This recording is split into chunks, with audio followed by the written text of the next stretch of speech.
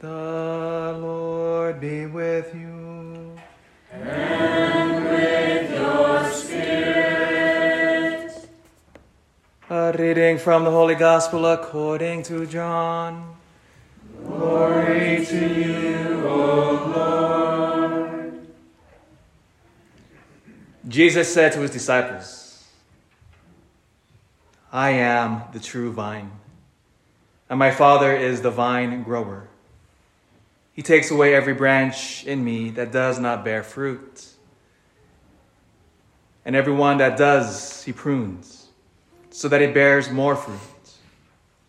You are already prunes because of the word that I spoke to you. Remain in me, as I remain in you. Just as a branch cannot bear fruit on its own unless it remains on the vine, so neither can you unless you remain in me. I am the vine, you are the branches. Whoever remains in me and I in him will bear much fruit, because with me you can do nothing. Anyone who does not remain in me will be thrown out like a branch and wither. People will gather them and throw them into a fire, and they will be burned. If you remain in me and my words remain in you, ask for whatever you want, and it will be done for you. By this is my Father glorified, that you bear much fruit and become my disciples.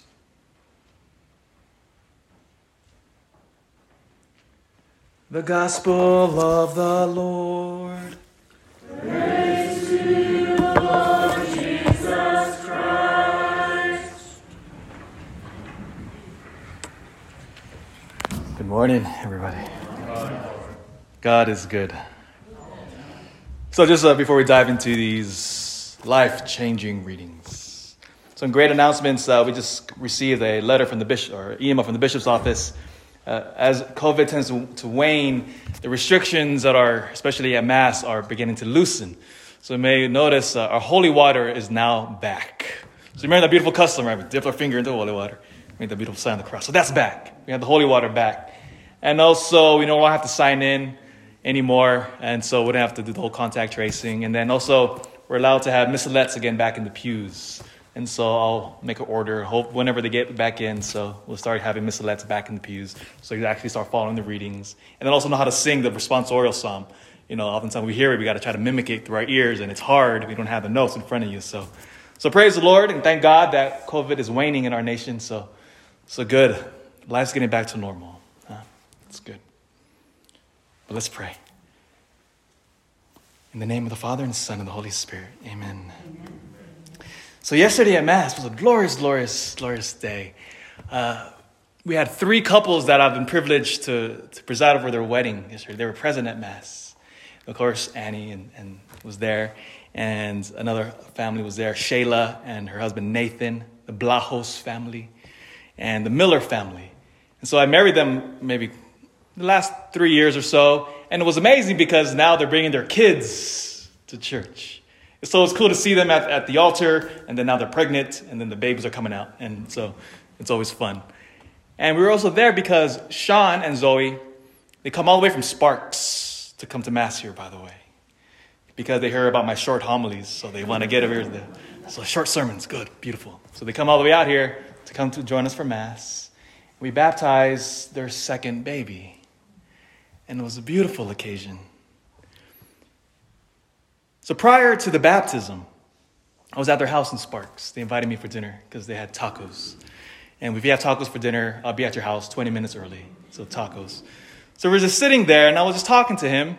And his wife had a break, Zoe. So she went to join the ladies and at her friend's house. And it was just myself and Sean.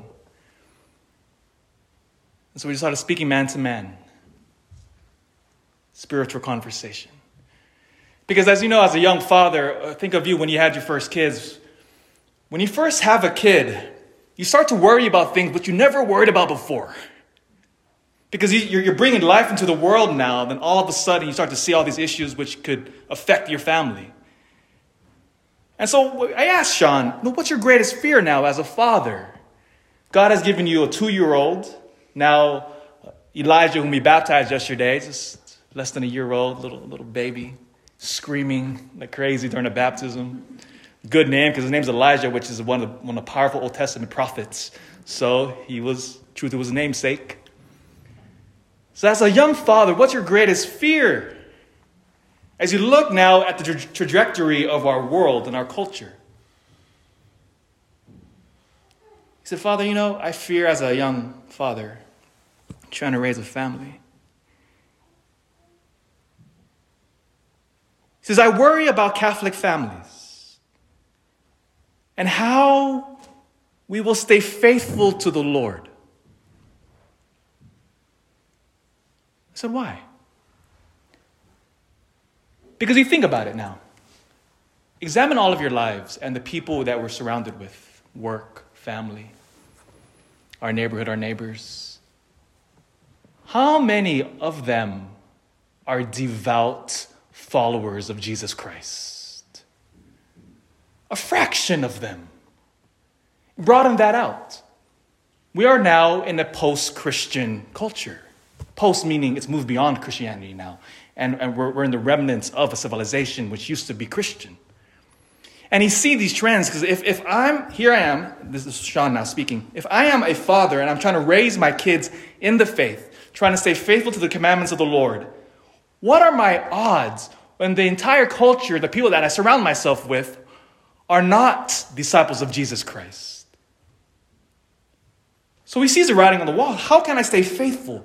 Because, my brothers and sisters, we're not by ourselves. We are the product of the milieu that surrounds us. And we're influenced by everything and the values.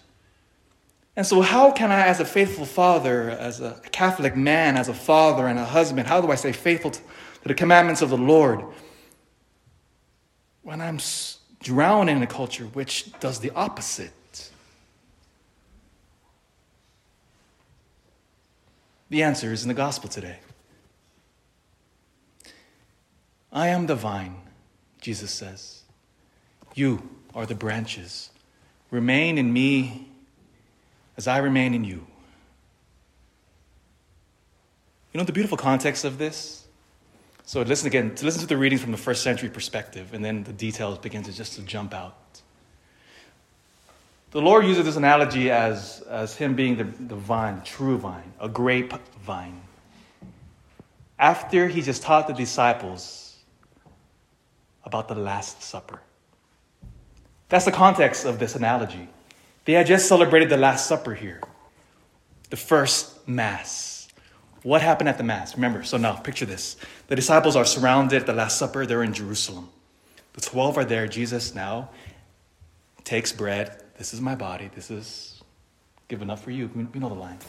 And then he takes the chalice and he says, this, the fruit of the vine, the grapevine, this is my blood, the blood of the new covenant. Do this in remembrance of me. The very commands of what we have now as Christian worship. He gives them the instruction. So after he just gives them that, then he says to them, then the analogy comes in here. They have just celebrated the first Mass, so he tells them, remain in me as I remain in you. I am the vine, you are the branches.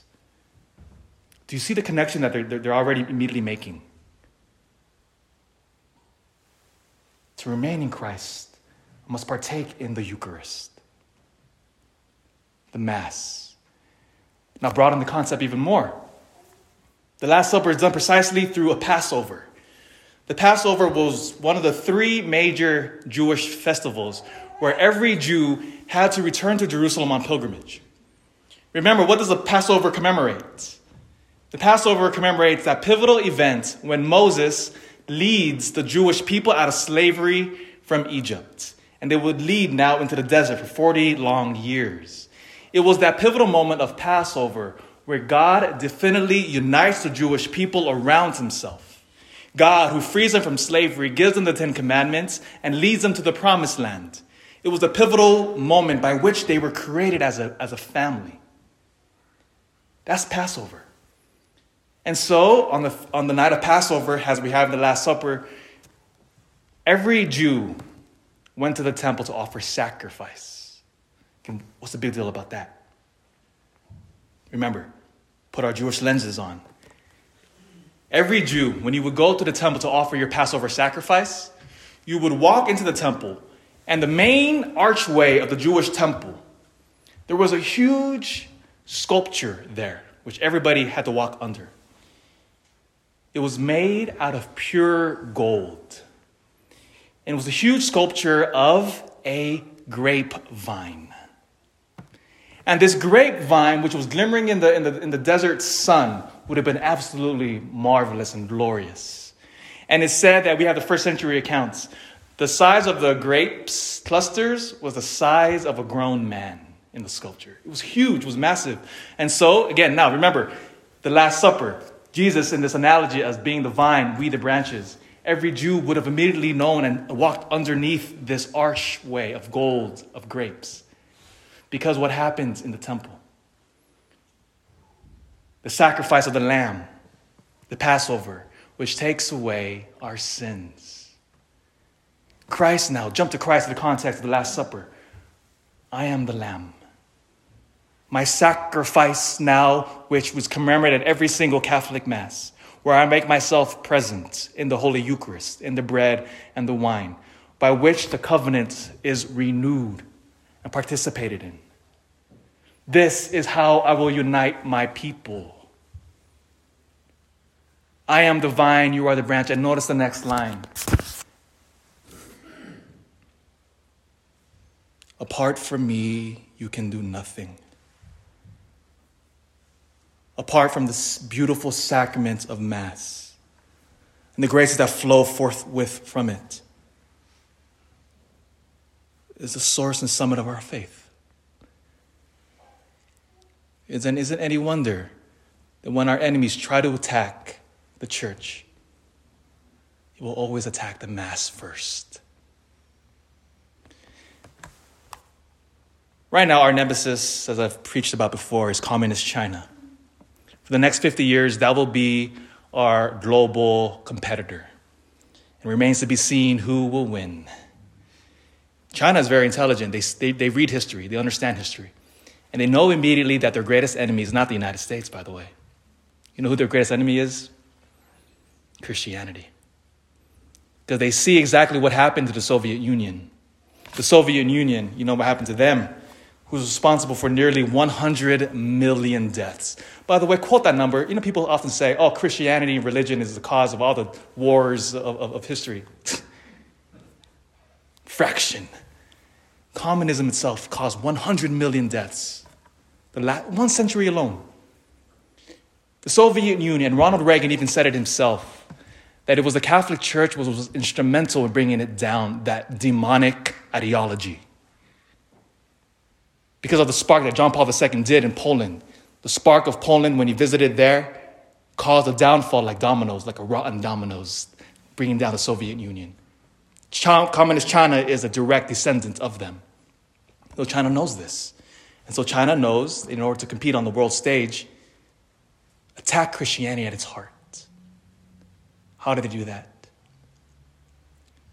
China just released new laws about the function of Christianity in their nation a couple years ago. You know, at this very moment, it is illegal for us to catechize anyone under 18 in China. We cannot have catechesis there.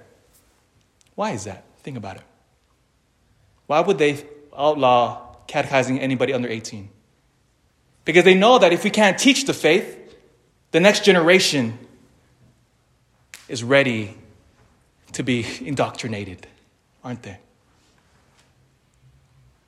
China now also outlaws the fact of buildings. If our church was in China right now, you know what they would do? They would sever the cross on top of our building. Tear down our tower. They understand their biggest enemy is us. So they will do everything to stamp down our faith. Attack the Mass. Our enemies will always do that. Because our enemies understand the true vine. 304. The Emperor Diocletian now reigns in Rome. He's outlawed our faith. And notice the parallel between communist China and this idea. Notice the parallel. Which, by the way, I have extreme hope that we will win this battle, by the way. China will collapse because they're built on an anthropology which is absolutely abhorrent to human nature. You cannot meet on Sundays. Diocletian told us. You cannot have scripture. By the way, in China, they're rewriting sacred scripture to use publicly in their state-approved churches. They approve our liturgical books there. Thirdly, you cannot have buildings. In the year 304, in the city of Antien, this is modern-day Tunisia, it was on a Sunday, the Roman legionaries burst into a very wealthy Christian home by the man of the name of Octavius Felix. What a great Roman name, isn't it? So dramatic, Octavius Felix. It's more dramatic than Bob, right? They burst into his home, and 49 Christians were there in mass. Arrested them all. They dragged them out of that home, the Christian home where they were having the Holy Mass there, and they bring them in front of the proconsul, the Roman governor at that time period. The Roman governor said to them, "How dare you defy the emperor? We told you can't meet for mass. You can't have scriptures. You can't meet in buildings."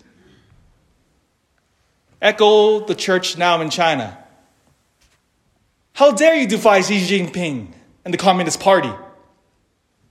We told you you can't catechize anybody under 18. You can't have scriptures. You can't meet in buildings. Same thing. 1,700 years later.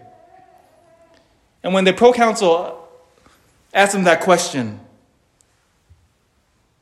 a Christian man stood up, a man by the name of Emeritus, looked at the proconsul and said, "Sine Domenico non possumus."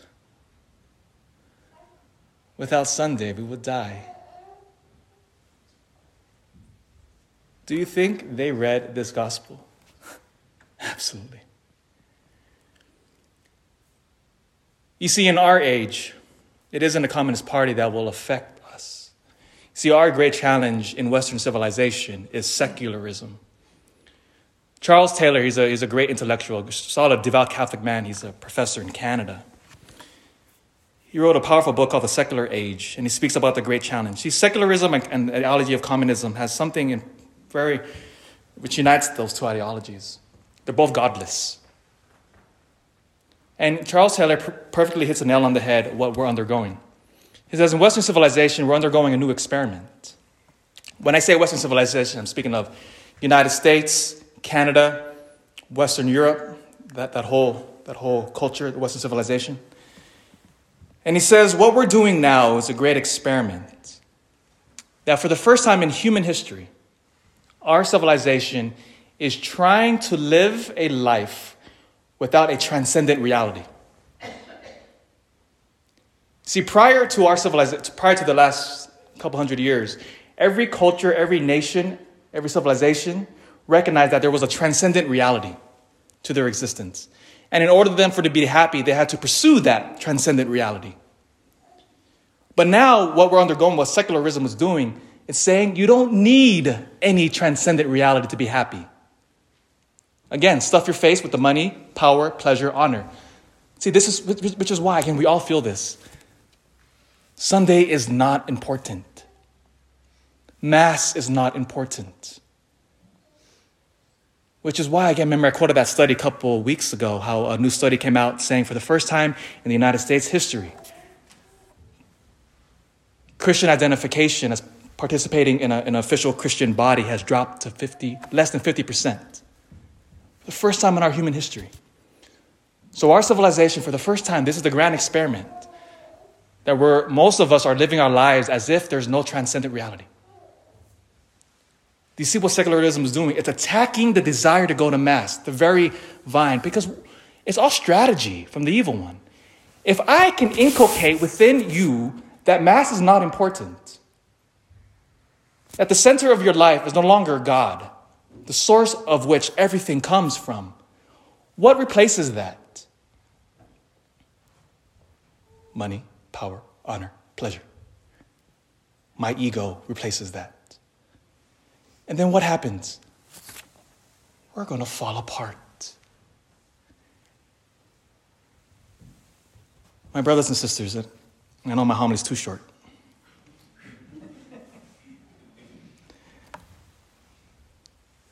You and I need to live this out. The majesty, the beauty, the reverence of the Holy Mass and reclaiming Sunday. This is what built this massive edifice of Christian civilization for 2,000 years. This is what held us together. You and I, the faithful remnant. Do you know what mass attendance is in the United States? Numbers? 25%. Europe is at 11. I don't lay this out to make you depressed. No. Because at the end of the day, because none of us caused this to happen. It's a church that we've inherited at this point in history. Just like we could have been alive in the year 304 under Diocletian. No. That was their challenge then. This is our challenge now. We must be faithful to the Lord and to live our Catholic faith as heroic. And that's what I reminded Sean over tacos. That's our great challenge. It's not the Communist Party, but rather this insidious idea which says you don't need God. And to that I respond, I am the vine. You are the branches. Remain in me as I remain in you, and you will bear much fruit. In the name of the Father, and the Son, and the Holy Spirit.